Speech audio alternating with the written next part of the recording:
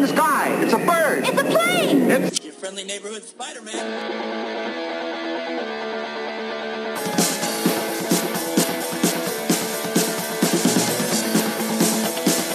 Well, this is happening. We're doing it for the second time ever. We're going Mitchless on this thing. And also for the second time ever, just a coincidence, I swear, we have very special guest, Nick Miller, returning to the show. Welcome back, Nick. Oh, thanks for having me. Glad to be on here. Love talking comic book movie stuff. Oh, we love having you. We love your thoughts. Weirdly enough, this was, and Nick knows this, so this isn't news to him, but Mitch was supposed to be on tonight or today or this morning or whenever, however you listen. Mitch was originally going to be part of the show, and it just sort of happened. We had Nick scheduled to come on, and all three of us were going to be here together.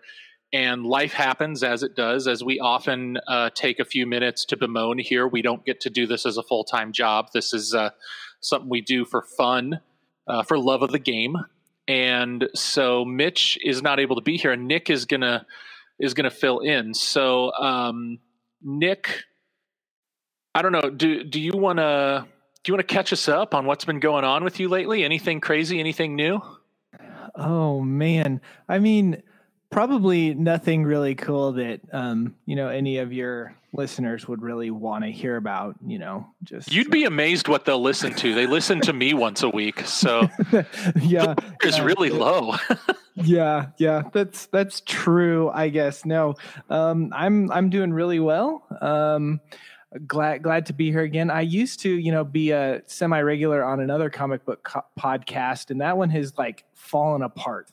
So I love talking about this stuff, but I don't get an opportunity to do it very much so because, you have a wife and you're like, hey, let's talk about this. And she falls asleep, mine's the same way. And, my kids aren't old enough to care about it. All my son wants to do is be Spider-Man and punch stuff. And so it's cool to be able to, just talk about nerdy stuff and geek out for an hour. My son and I had a moment this past week. Our house is flooded with these Into the Spider-Verse McDonald's toys because the holidays just happened and we had to do a lot more McDonald's than usual. We were on the road and he was playing with them and he's like, this one's the bad Spider-Man. And genius that I am, I was like, well, there isn't a bad Spider-Man in this movie, but let me tell you about some of the things that have happened. And he's like, no, this is the bad Spider-Man, Dad, stop it. And so at 4 years old, he's already sick of my crap. So I'm down to just the girl now. She's 1.5 years, and hopefully I can get her not sick of me. You can warp her mind into the right direction. Yeah, ideally. So, okay, before we get into the actual topic tonight, I do think it is worth my Twitter time has been greatly cut down in the last month or so, but I do know that every time I've gotten on there lately, I have managed to seriously disappoint someone that is a friend of the show with my rankings of things. And I think you and I need to air the grievances. You disagreed with my thoughts on Aquaman. No, I don't know if I disagreed with your thoughts on Aquaman. I disagreed with your ranking of where Aquaman belongs. Okay, unpack that. This is your episode, so this is your platform. Okay, well, I need you. You had Wonder Woman #1, correct, for the DCEU. Yes, and then you had Aquaman, and then what did you have? Man of Steel, then Batman versus Superman, or what? What was your order? I think that's exactly it. I think, and you can tell how much thought I put into it that I'm sitting here what did I put?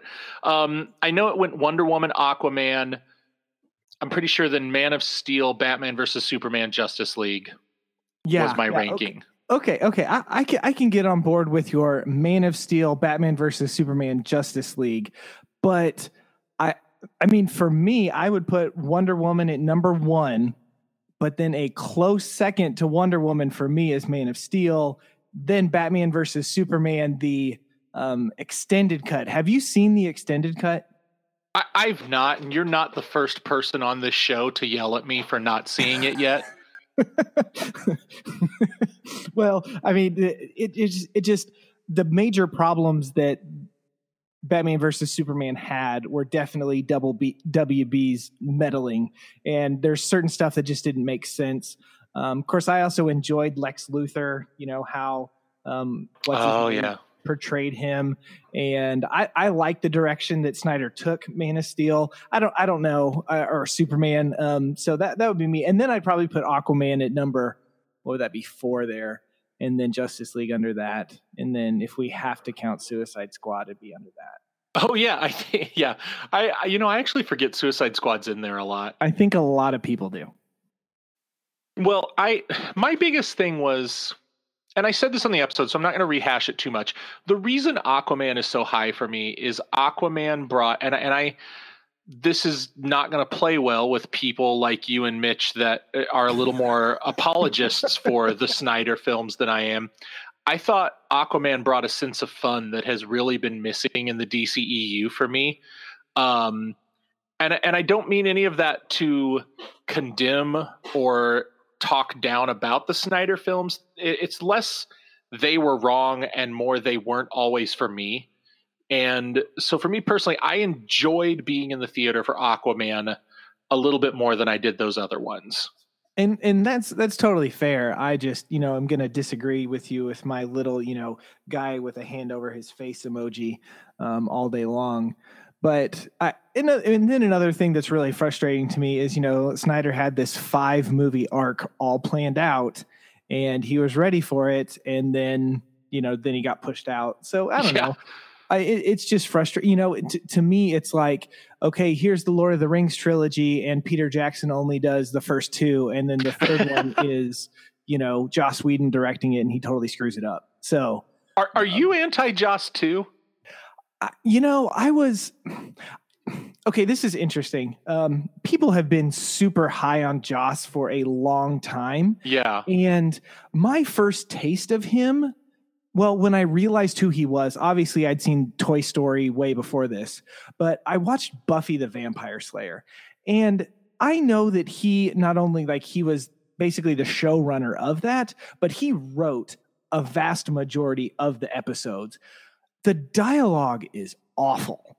I mean, awful. And yes, I know it's like a campy late 90s television show with a girl that kills vampires. Okay, I get it. But I really enjoyed the overall story, but it was just so campy and the dialogue was so awful.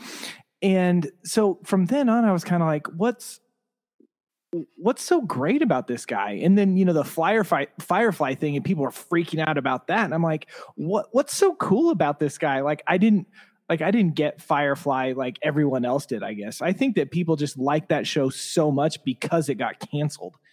And then, Avengers was really the first movie that I saw that I was like, okay, this guy's pretty cool. But then Age of Ultron fell short. And so I don't know. That's kind of my take. I've never been as super high up on him as other people have been. I think that for me, and after this, I swear we'll get to the actual topic. Maybe we'll see. You've listened, you know how this goes. I think that for me with Joss, and Mitch and I have beat this horse so hard so many times. I think with Joss, for me, my first real introduction to him was Firefly, which I did really enjoy. And it really hit me. I don't know, that fusion of and it's not the first thing to ever do it, but that overt fusion of Western and space really hit me just right. And I agree, however, I've said this several times, I'm not in favor of resurrecting it like so many people online are, because I think Firefly with 5 more episodes becomes just another show. Sure, and not this, cutting it off halfway kind of made it legendary because we were left wanting so much more.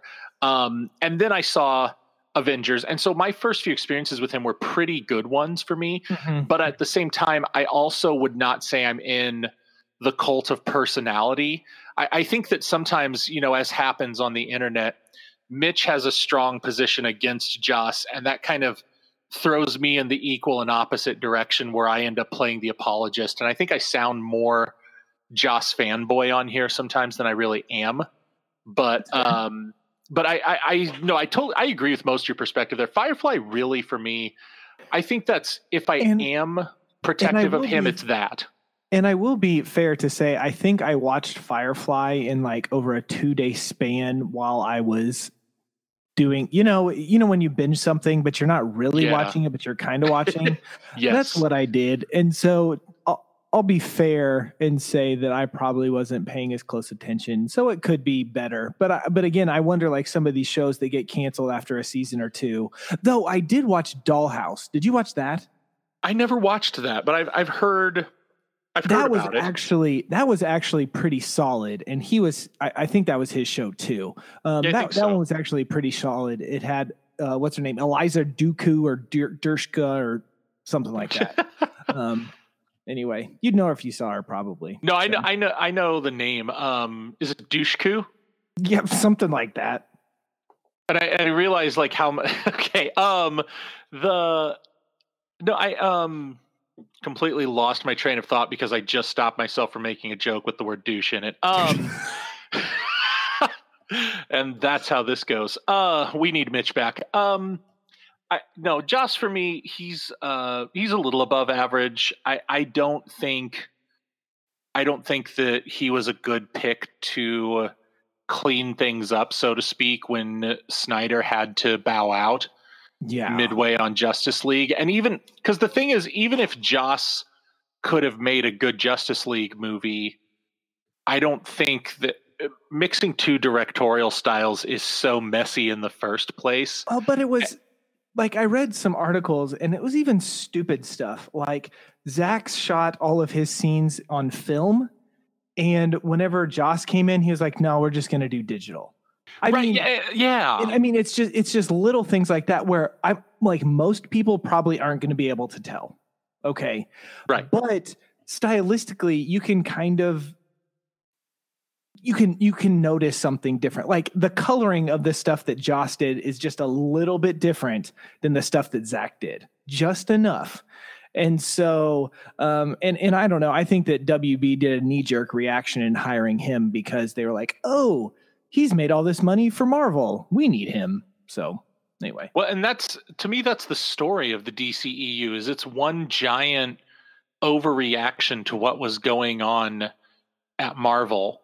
And I think that ultimately, at the end of the day, because it seems like the DCEU as we know it is done, even if it's going to morph into something else, the original vision for it is certainly over. And I think that when we kind of, in a few years, look back on it and dissect what worked and didn't, I think we're going to look at it and say the biggest problem was that the studio never allowed those films to find their own identity and spent too much time trying to define it based on what Marvel was doing. Oh yeah, that's totally fair. It's all, I don't know. It's always the executives meddling that caused. I saw somebody, I don't know if this was true, but I heard that there was an exec at WB that wanted to cut the Trent scene from Wonder Woman. Really? I again, that's probably just internet rumors and people making stuff up. But we're going to run meddling. With it. Yeah, I mean that happened. How dare you, Warner Brothers? Oh man. Well. Speaking of studios that make films and films, tonight we're going to be discussing, it's all about just getting it done. We're going to be discussing the X-Men films. It's a franchise that's near and dear to my heart. Nick, I don't know if you remember this. Longtime listeners will recall that Nick and I have known each other a very long time. Long time. Nick's younger brother being one of my very best friends for, good Lord, over 20 years now. I turned 33 this week. And so, but Nick, I don't know if you recall this, but you and I were together. I mean, I was with Brandon, but we were together to see the very first X-Men movie when it came out. I am not going to confirm or deny that. I will trust you. Yeah, well, and so maybe I'm terrified that I am remembering something wrong and it was a different movie. But I feel like I was there with Brandon and probably Jared, because he was always there too, the three of us, and you were with some other friends of yours, and maybe your parents drove. but it was that Barry Woods AMC. The one with like the outer space theme that I went back in that theater like a year ago and was like, wow, this was way cooler when I was 12. Sure. But so this episode is about 20 years in the making, give or take. And we're coming full circle here today, unless I'm remembering wrong. No, I remember being there with some other friends, but I mean, I don't doubt it that you and my brother Brandon were there too. That's we're gonna run with that. Let's do it. It happened. Yes, it happened, and Warner Brothers wanted to remove the trench scene. It's all real. It's all real. And so with Nick here tonight, Nick is going to be, and I really kind of want to give you the floor and work from your rankings, but Nick's going to be ranking his top 5.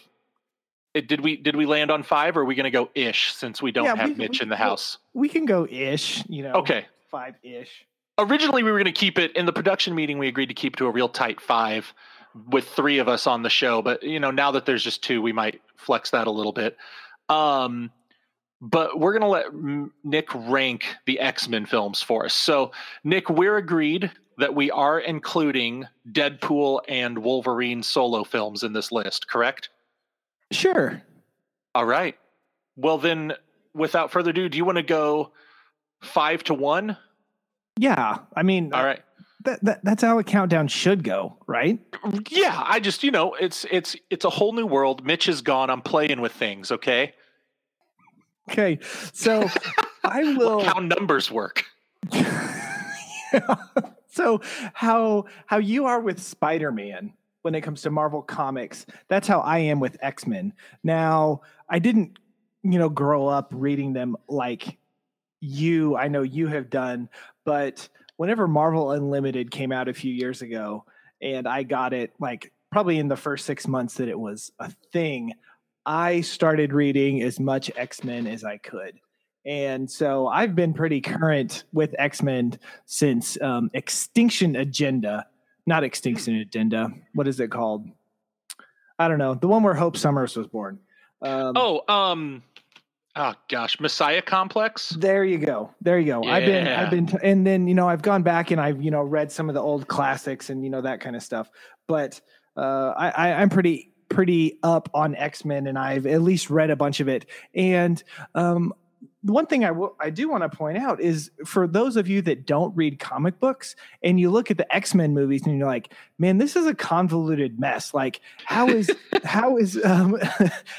Professor Xavier this age in Days of Future Past, but only like 10 years later he's supposed to be like this really old dude?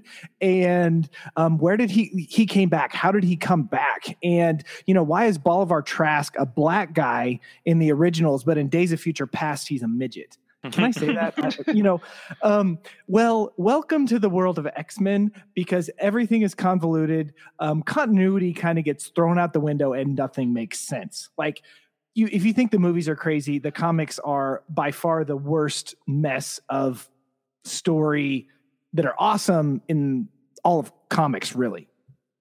Well, because you've got, for everything that happens, there's at least, as a bare minimum, 2 alternate timelines where it happened differently that have now bled into and affected the main story. Oh, yeah. Yeah. You've got multiple versions of the same person running around, old and young, good and evil, alternate and normal. And there's so much, oh gosh. And it's like, this is how it was 10 years ago before it got even weirder. So yeah, that's a good call. The movies, I hear all those complaints, and I do always just kind of chuckle like, good Lord. Yeah. Best of luck with the comics. Yeah. So anyway, I guess I'll just jump into it if you're ready for me to. Yeah, do it, man. Do that. Okay. Since we had 5, we were going to do 5, and then when Jake and I were talking right before we hit record, I totally forgot Logan existed, and not in a bad way. Like, I think it's a fantastic movie, which you'll probably hear about in a little bit. So I'm having to do some shuffling. And so I'm going to go, 5B and I'm going to put the original X-Men movie just to start it off. This one, while yes, I know is campy and has some ridiculous moments, specifically with Storm and Toad and Lightning. But if we're going to take a greater look at all of comicdom movies, X-Men is the zenith of that. Is that the right word? The beginning of that. You know, like we have all these Marvel or these modern comic book movies, and X-Men is really what started it all. X-Men came out before the first Raimi Spider-Man, and it's probably what propelled, you know, him to make that movie. And then now we have all this stuff. So I view X-Men as like the modern grandfather of all of comic book movies. Well, and if you want to take an even bigger, I'm going to go historian on this one. And if you want to take an even bigger, broader look at the whole state of this comics culture, this film saved Marvel Comics, because selling those film rights to this and Spider-Man and the Fantastic Four and a couple other things, selling all those film rights in the 90s saved the company from bankruptcy. From a series of really poor decisions by different owners of the company before it eventually landed with Disney down the road. Marvel doesn't make it to that Disney purchase that has brought it where it is today if they don't sell the rights to Fox for this film. Okay. And so this movie not only begins the trajectory we're on, it preserves Marvel for modern day. Oh, yeah. Yeah. I mean, they were like seriously considering like selling off specific characters to other comic companies. Mm-hmm. Like they were considering, you know, selling Spider-Man to DC or something like that. Yeah, no, I've read that. It was really bad. Oh, a tidbit. I saw this on Twitter. You know, I follow a bunch of Royals stuff because, you know, we're Royals fans. Yeah. Someone tweeted out that as a part of the sale of Fox to Disney, the Fox regional sports networks, okay, have to be picked up by somebody. If they are not picked up, then the deal doesn't go through. So regional sports might be the reason that Disney does not acquire Fox. This week. It feels like there's a new crisis with that deal. Sure. That's crazy. Yeah. So anyway, X-Men #1, it's a huge, it's very consequential in our movie scope today. So that was since my 5, you know, B. Then I'll go to my number 5, and I'm going to put it number 5, Days of Future Past, which might be a little surprising. I went gut on these, man. I just kind of. It's the only way to go. Right. Would gut. And while I loved this movie when I walked out of it, I, like a lot of people, have gotten very Wolverine tired. And I don't know, like, I understand why they did it. Like, they're trying to bring the universe back together and trying to make these movies that people will come to and watch and all of that stuff. So that's why you put Hugh Jackman, who is Wolverine, who is, you know, fantastic in that role, even though he's about 2 feet too tall, you know, to play him. You know, I think it was good, but I don't know, me being the more of a comic snob, I wish that they would have actually kind of followed and had Kitty Pryde be the one go back in time, but you know, here and there, whatever. But anyway, solid movie. I really enjoyed it. When I walked out of it, I was like, this is the best X-Men movie that we've ever had. Obviously my point has changed, but anyway, I love it. So that'll be my number 5. This is really interesting because I'm a big fan of that movie, but I'm also with you in that I don't know that it aged. I mean, it's only been 4 years, almost 5. I don't know that it's aged as well as I'd expected it to. And I think a lot of that does have to do with the Logan, the fatigue, where it's a hard thing to say because I just agree with everything you said, but it's like Ellen Page, it's not like she's nobody, and it's not like she's some slouch that couldn't have carried the film. And it would have been, in a lot of ways, maybe a refreshing new take on the franchise to put someone else in the driver's seat there. But yeah, it's interesting because I really did love that movie when I saw it. I'm right there with you. Something about it in the last 4 years. It's not that I don't like it anymore, but I am a little more, let's say, measured in my praise of it, and a little bit more, it's good, but Right. And then the whole thing that they've done with Mystique, that's another problem in my book. Just, well, I mean, you have Jennifer Lawrence locked up and she's an Oscar winning, amazing actress. So of course we're going to make her a prime, member of all of this, but that's more Apocalypse's deal. And I'm not even going to talk about that one. So yeah, let's not. So what's your number 5? Oh, gee. I would probably, for my number 5, boy, do I think there are 4. Yeah, I'd probably go with Days of Future Past. Okay. Overall, I echo everything you said. I think that it was fun to see the Sentinels. It was fun to see Bolivar Trask. There were a lot of great little things in there. And also, as a fan of all the crazy convoluted stuff in the comics, it was nice to see them bring in time travel and different timelines and all that stuff. And it also really helped. It gave us that excuse to say screw it when it comes to continuity in these films. Mm-hmm. And because there's that part of me that, even though I don't want to be the idiot toxic fan like we discussed about a month ago on the show, even though I don't want to be that guy that freaks out about this isn't the way I remember it, at the same time, there will always be a part of me that when things are changed too much or they don't make sense, when it doesn't add up, I twitch just a little bit internally over the continuity nerd. Mm-hmm. And this gave me that excuse to be like, screw it, who cares?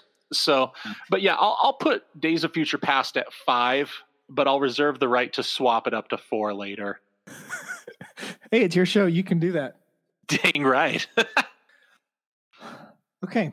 So are we just going to take turns, me, you, or yeah, I think that's the best way to do it. No, I think we just alternate. I think that's what's best. And I really want to give you more time because you're the special guest. Oh, right. I'm so special. So at number 4, and I'm going to preface this by saying I am a huge Deadpool fan. I am a huge Deadpool comic fan.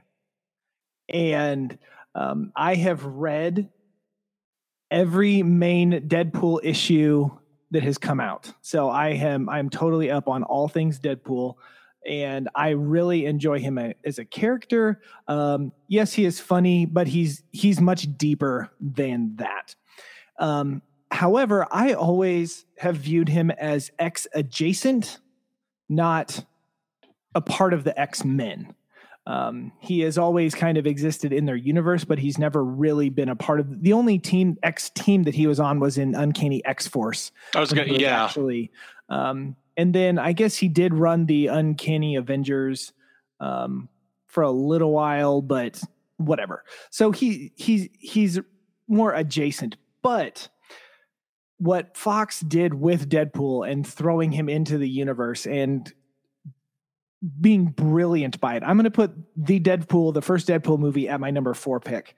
It was comic gold when it came out. That opening sequence whenever him and what's her name are just having sex, but that's kind of how they do calendar, through the year. Like, gosh, that was so funny.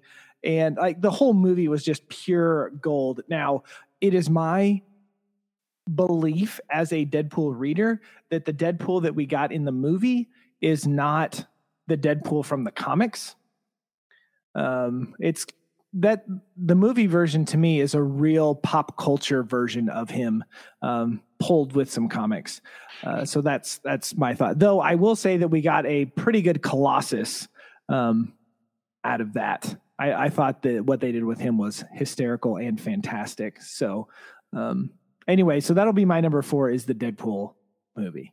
That's I love that you referenced Colossus there because that era of X-Men, comics wise, that crew with Colossus, Storm, Nightcrawler, all those guys is for me always going to be kind of the ultimate group of X-Men to me. So I love when they get one of those characters right like that. I I want to ask you this because I can't remember if you said it last time you're on the show or if it's just in conversations we've had online or whatever that I've heard you say this about Deadpool. But what elements, because I can think of a few, but I want to hear from you, what elements of the character do you feel are missing from this more pop culture incarnation in the movies? Okay. I really think that where they got the character really correct and really right is just this tormented guy that just is trying to live life, and he's trying to kill himself. He's trying to die, this very tormented. The biggest problem that I have with the movies is that he is a character that is wanted. Deadpool, Wade Wilson, is not a character that is wanted. He is one that always wants to get in, but people don't let him in. Or when they do, he totally screws it up and he totally messes it up. Like, he brings all this crap on himself. And so that was a thing that really frustrated me because it adds so much and makes him so deep, is whenever you have this character that really, really wants to be accepted and be loved and be cared for, but no one loves him and no one cares for them. And then whenever someone finally does love him and care for him, then he does something to totally screw it up, which gets him on the outside again. That, I think, is a key element to this character that they really, really missed. Like, the X-Men don't want him as a part of their team. Like, they never have wanted him. So for basically the first movie, when, Colossus is like, hey, come join our team, whatever, then that's a big thing that has been missed. He doesn't get the girl. He doesn't get to be, though the costume that he wore, that shirt in the second X-Men movie, that's actually the suit that he made himself to wear in the comics whenever he proclaimed him to be a part of the X-Men whenever they needed him for this one specific adventure. So anyway, that's my major issue with the movies from the comics. That's pretty close to what I anticipated you were going to say. I just wanted to make sure I gave you the chance to say it. There is definitely I'll say a melancholy to the character, even at his funniest in the comics. And the sort of self-destructive nature that you're talking about really is where the character gets his depth. And I'm excited to hear that, like, I'm not the only person who sees that. I don't think it really bugs me in the movies that that's not there, but I do think that in the comics, when Deadpool's at his best, there's this element of self-loathing and self-sabotage to the character that, paired with that desire to be loved, but that inability to do it, that's really good stuff. And Deadpool, and for me also, he is always the best whenever he's not the main character. Yes. Well, that Uncanny X-Force run that you mentioned by Rick Remender is the best comic thing I've ever read. Superhero comic thing I've ever read. It's so good. It's so good. And Deadpool's, I remember for me, like, the ultimate Deadpool moment is him at the very end of that, kind of coming in to talk to Evan, who is the buckle in if you don't read comics. Evan is the young teenage clone of Apocalypse, who was raised in a simulation for the first part of his life, that's now trying to be an X-Man and prove that he doesn't have to grow up to be Apocalypse. And Deadpool's last scene there, where he sneaks in to, like, through his window to kind of talk with Evan before they take off and go their separate ways as a team, is, to me, this really poignant moment that it shows how irreverent the character is, but also how you just get to see all the best sides of him in one little stretch of dialogue there. Mm-hmm. Mm-hmm. Yeah, I agree. And then in the Cable and Deadpool, whenever it's Cable's, the straight guy and Deadpool's the funny guy, like, it just works so well when someone to play off of rather than just, him himself. So anyway, I feel like we talked a lot about this movie and this guy. So I'll let you talk for a minute. Number 4 for me is Logan. And that might be my most controversial one on here, I think. But I've gone into before my issues with Logan. And for me, it has to be on the list because I think it's such a good movie and it's so well made. But I also think that there are enough issues that I have thematically with it, where, like I've said on here before, I do think that the whole theme to the movie about him trying to teach this girl that she doesn't have to be a killer is sort of undercut by the fact that the movie so happily embraces its R rating and like Logan's newfound, there's a meta criticism to it, that I think it criticizes itself and not in a positive way. I don't think that completely destroys the movie or breaks it down or makes it not a good movie. I do think that makes it impossible for me to put it at the top of my list like I think a lot of people would like to, but I do think it's among the best X-Men related things. So yeah. Logan is my 4. And on that, I'm going to put, because I remembered it, I'm going to put Logan at my number 3. And it really bugs me whenever people make an R-rated movie just because they can. It's like HBO in their shows, like, we're going to show boobs just because we can. Like, it's not this show's so grown up. There's a penis. Right. And so with Logan, like, yeah, my problem with it, I mean, he is by far the most violent character. Well, I think the Punisher is actually a little bit more violent in the comics, but I mean, he is one of the top 3 most violent characters in all of Marvel Comics. So the violence is there. But, to me, it just says that they wanted to say the F word just because they could. And, that kind of stuff. But the thing that got me is, who directed it? Was it James Mangold? James Mangold. Okay. So in The Wolverine, whenever he's in Japan, there's a scene where who is it? Yuri Yuki. I can't remember. Yes. The girl. Yes, the girl that he's with. She says that she sees the future and she sees Logan there bleeding with his heart in his hand. And someone commented on Twitter and tweeted it out that one of the very last scenes of him is Logan dying on that branch and he is holding Laura's hand. And someone tweeted that out and Mangold said, "You got it." Yeah, that was pretty cool. That was a nice throwback there. So anyways, that was one thing for me. I was like, wow, this movie's great. And this guy just made it even more incredible by something that you thought he was talking about, in the Wolverine movie when it actually was referring to this.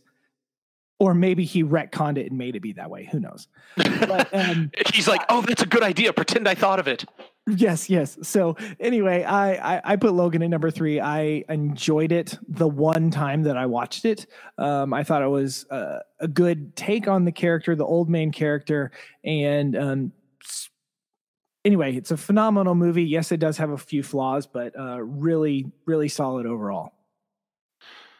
So then for me, number 3 is, and this is where I'm going to kind of backtrack a little, is actually the original X-Men movie for all of the reasons you stated. But it was the first time. I just don't think you can get around how important it is that for the first time ever, we got to see these really outlandish characters. It wasn't a 1-to-1, but that you got to see the comics brought to the screen without it being ashamed of what it was. And Superman did that. Batman did that. But then forever and ever, you just kept getting these, like, if anything was going to be related to a superhero property or anything like that, they had to come up with 1,000,001 excuses to make it work this way and make it that. And it's got to be, well, the audience will never accept this. And to see Magneto and Xavier and Wolverine and Sabretooth and all of these characters up on screen and treated like that was not something that we had to dance around and pretend it wasn't what it was amazing. And I think you're exactly right that we get everything we've gotten over the last 20 years because of this film and because it was unafraid to move in that direction. And now, you look back at it and you see that in a lot of ways it did. They didn't go all in on the costumes, and there were certain elements that they kind of downplayed and others that they played up. And you see how it's kind of become dated in a sense, but it still is to look at what came before and then what came after. It's a watershed moment. It can't be beaten. I love it so much. It's always going to have a special place in my heart. Yeah. And I totally agree with you. And I think also too that is it James Masterson that played Cyclops? Marsden. James Marsden. There you go. I think that he is underappreciated as Cyclops. Like, I will agree with that just because I freaking hate Cyclops so much. I hate Cyclops so much, and I hated him in the movie, so therefore he was perfect. I think that you can only polish a turd so much, and I think James Marsden did a lovely job of polishing that turd. Okay. And is to be commended for it. Yeah. So anyway, but I don't know. I think Cyclops is cool. I think he's okay. So they just brought him back. I'm so annoyed. Like, we don't need him back in the comics. The closest he ever came to interesting is when they almost went all in on him as a villain. And then I got excited about him. Man, that was so interesting whenever in the comics for a while, before Avengers versus X-Men, whenever Wolverine was basically the Xavier and Cyclops was basically the Magneto. Like, it was so compelling and so interesting. And it's like there were a few times where they went like 80%, 85% in on the concept. And I kept saying, like, make Cyclops do something horrific. Make him do something, but keep it relatable. Do the Magneto thing where you understand he's trying to defend his people, but make Cyclops go do something so unforgivable that he can't be rightly considered a hero anymore. Really push this thing and embrace that. Man, it would have been so good. I loved the concept. I mean, I guess they kind of did that whenever he killed Xavier. Who is but with the Phoenix Force and Avengers versus X-Men, and then you can almost say that that was kind of a cop out because the Phoenix was the one that did it, not Scott or whatever. But yeah, Cyclops is back, Wolverine is back, Jean Grey is back, so everything that was and then they'll all die again in the next 9 months, and we'll one day we become grass and the antelope eat us. And Marvel will reboot everything yet again. Yep. So, okay, my number two. My number 2, I have X-Men 2 X United. Yeah. At number 2. I don't know. This one, like most sequels, seemed to really find its stride, and it really clicked. It fit in well. I don't know. Like, what can you really say about it? I mean, it's loosely based on one of the greatest X-Men stories ever written. God Loves, Man Kills. I don't know. And then again, you have it's a Wolverine centric story, obviously, because why wouldn't you do that? But I don't know. It was just so good, and that one was one that just I don't know. It stuck with me, and I don't know. I'm not being very eloquent because I just like it. I'm with you. That's actually my number 2 as well. Because that opening, I will never forget the opening sequence with Nightcrawler. Oh, that was so good. Oh man. And it took everything that I liked about the first one and it took it up to a whole different level. And yeah, I loved it. Man, it was so good. Yeah. Super good. And I don't know, that guy that they got to play Nightcrawler, like his face, like he had the perfect face, to be Nightcrawler. I mean, like just everything about that guy. Solid choice for an actor. So we have good things to say about it. So I'm curious if our number 1 pick is the same. Yeah. So what is my number 1 is X-Men 3: The Last Stand. No, I'm totally. I was like, I'm just going to let you run with it, because we're going to probably cut this short about. Tell me why. Oh man.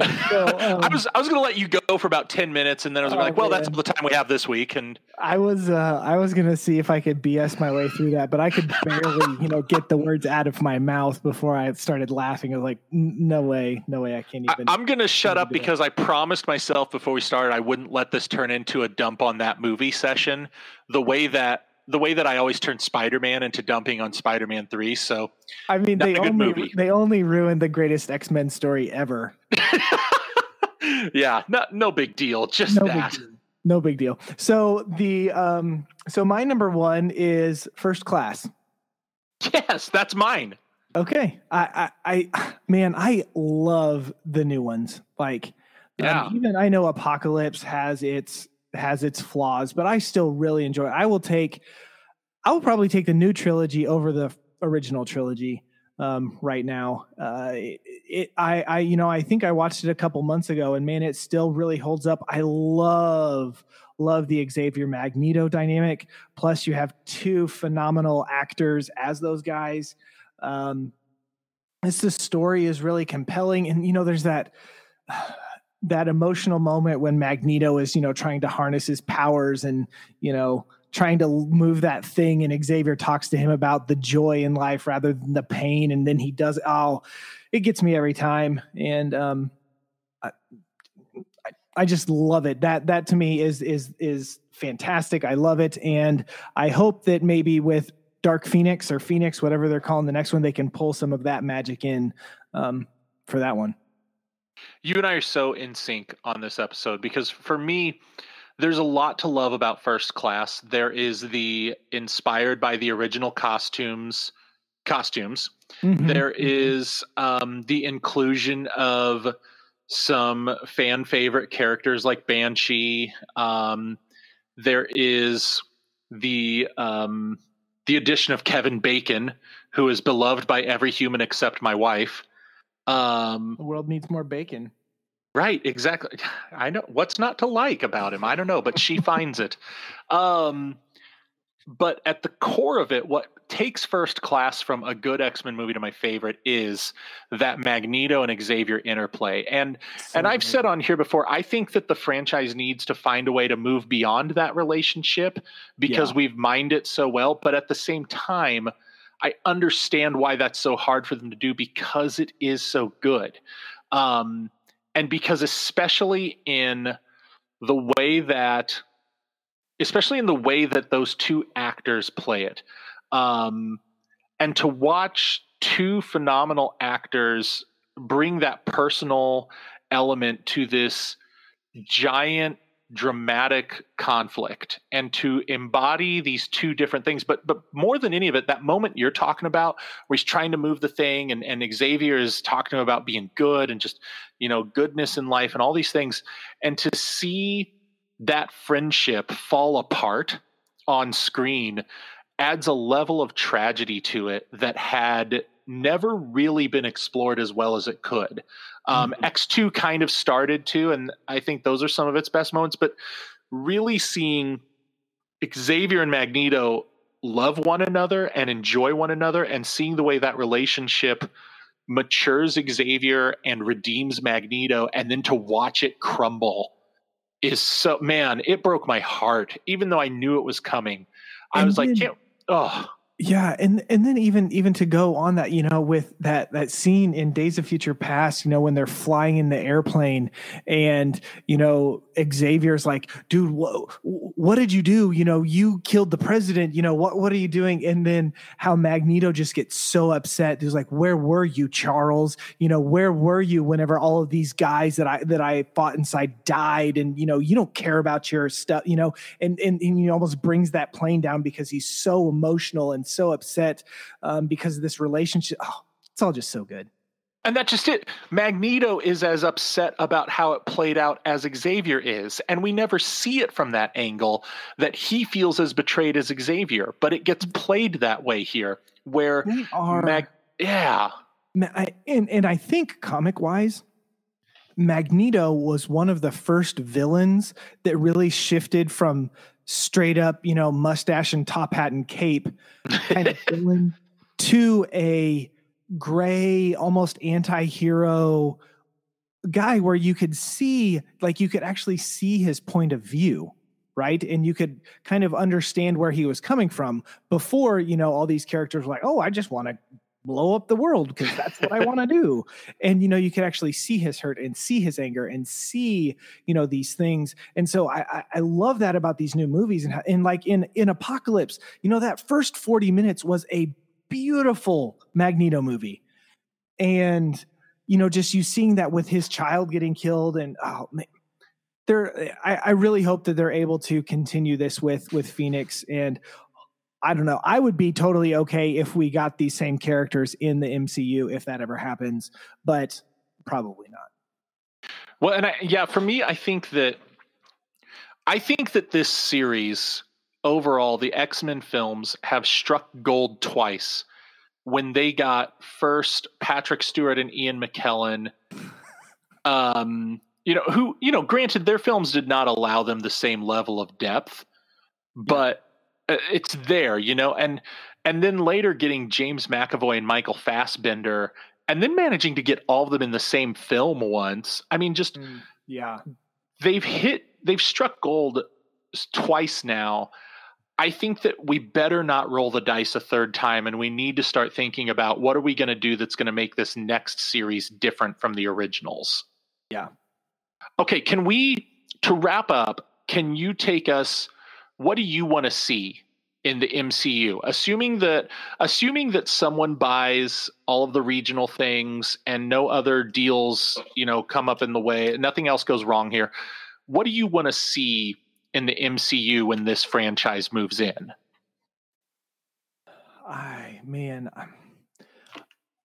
Okay, here's the thing. I think a lot of people are going to say, we want Jubilee, we want Gambit, we want, like these, in some of the more fringe characters, some of the new, like the original New Mutants, or, some of these characters, Magic, some ones that have a name. But I think people are going to the comic fans are really going to push for those.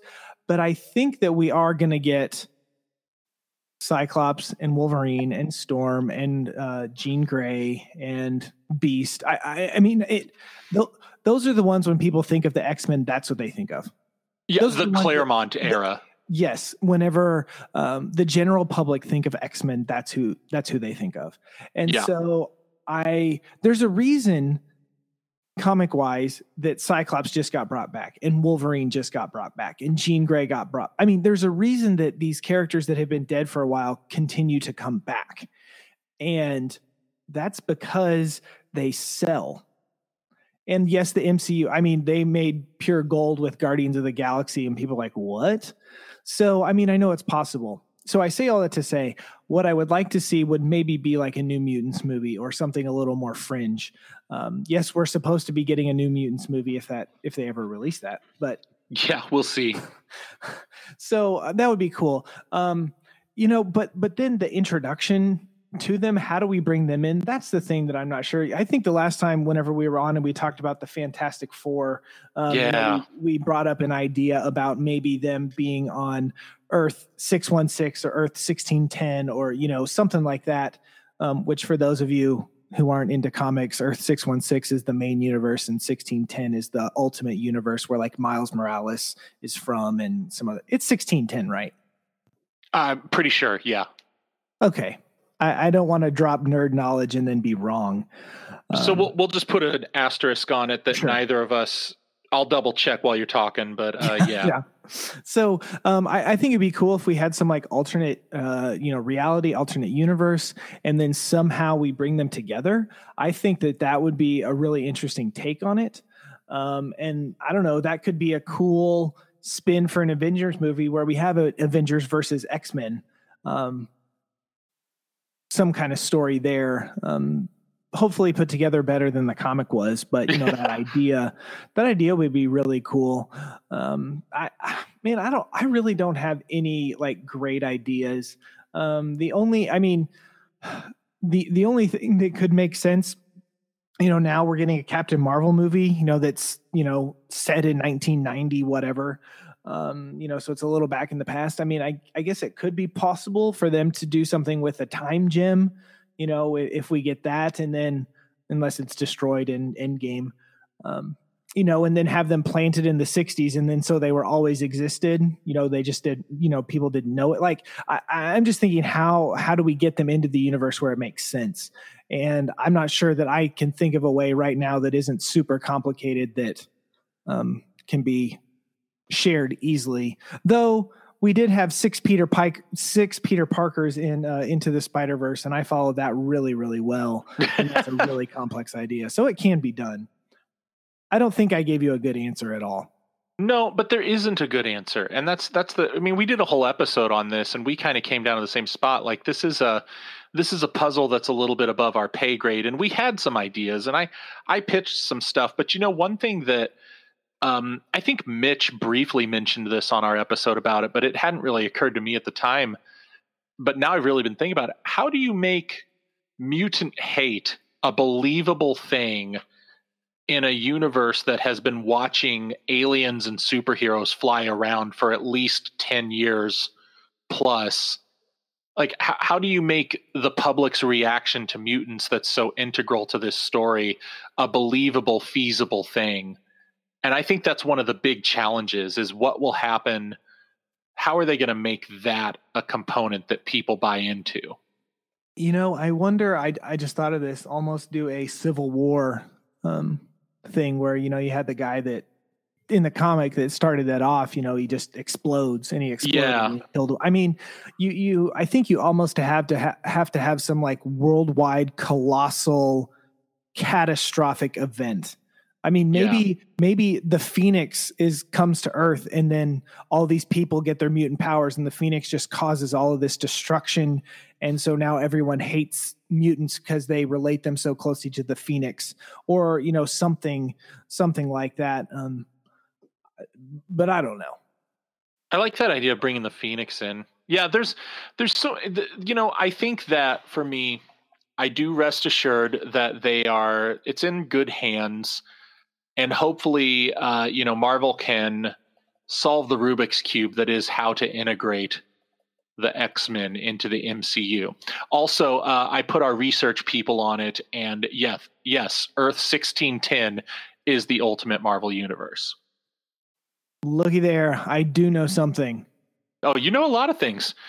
Nick, it's been a pleasure to have you on. Thank you so much. Thank you for having me on. You are my favorite substitute Mitch, and that keeps going, man. That's high praise. That is high praise. Or it's I'm the one talking to you praise. It could be. It absolutely could be. Well, we there's a lot of different ways that could go. Ultimately, here we are together. I forgot what I was going to say. So thank you so much for listening tonight or this morning, whatever time it is. We want to thank, as always, the Geek Dad Network. Geek Dad is an amazing home to us. They are better to us than we deserve. And it's a great website. You need to check it out. There's a lot of stuff there. Not only do they put us out into the sphere for more people to get in touch with, they have a lot of great content there. If you haven't already, please rate and review us. That's going to help get those algorithms working so that more people can share in what we do here and more people can get to know Nick and get to know the actual Mitch. And those are good things that we think everybody needs to be a part of. So as always, we thank you for listening and we will talk to you next week. Bye. See ya.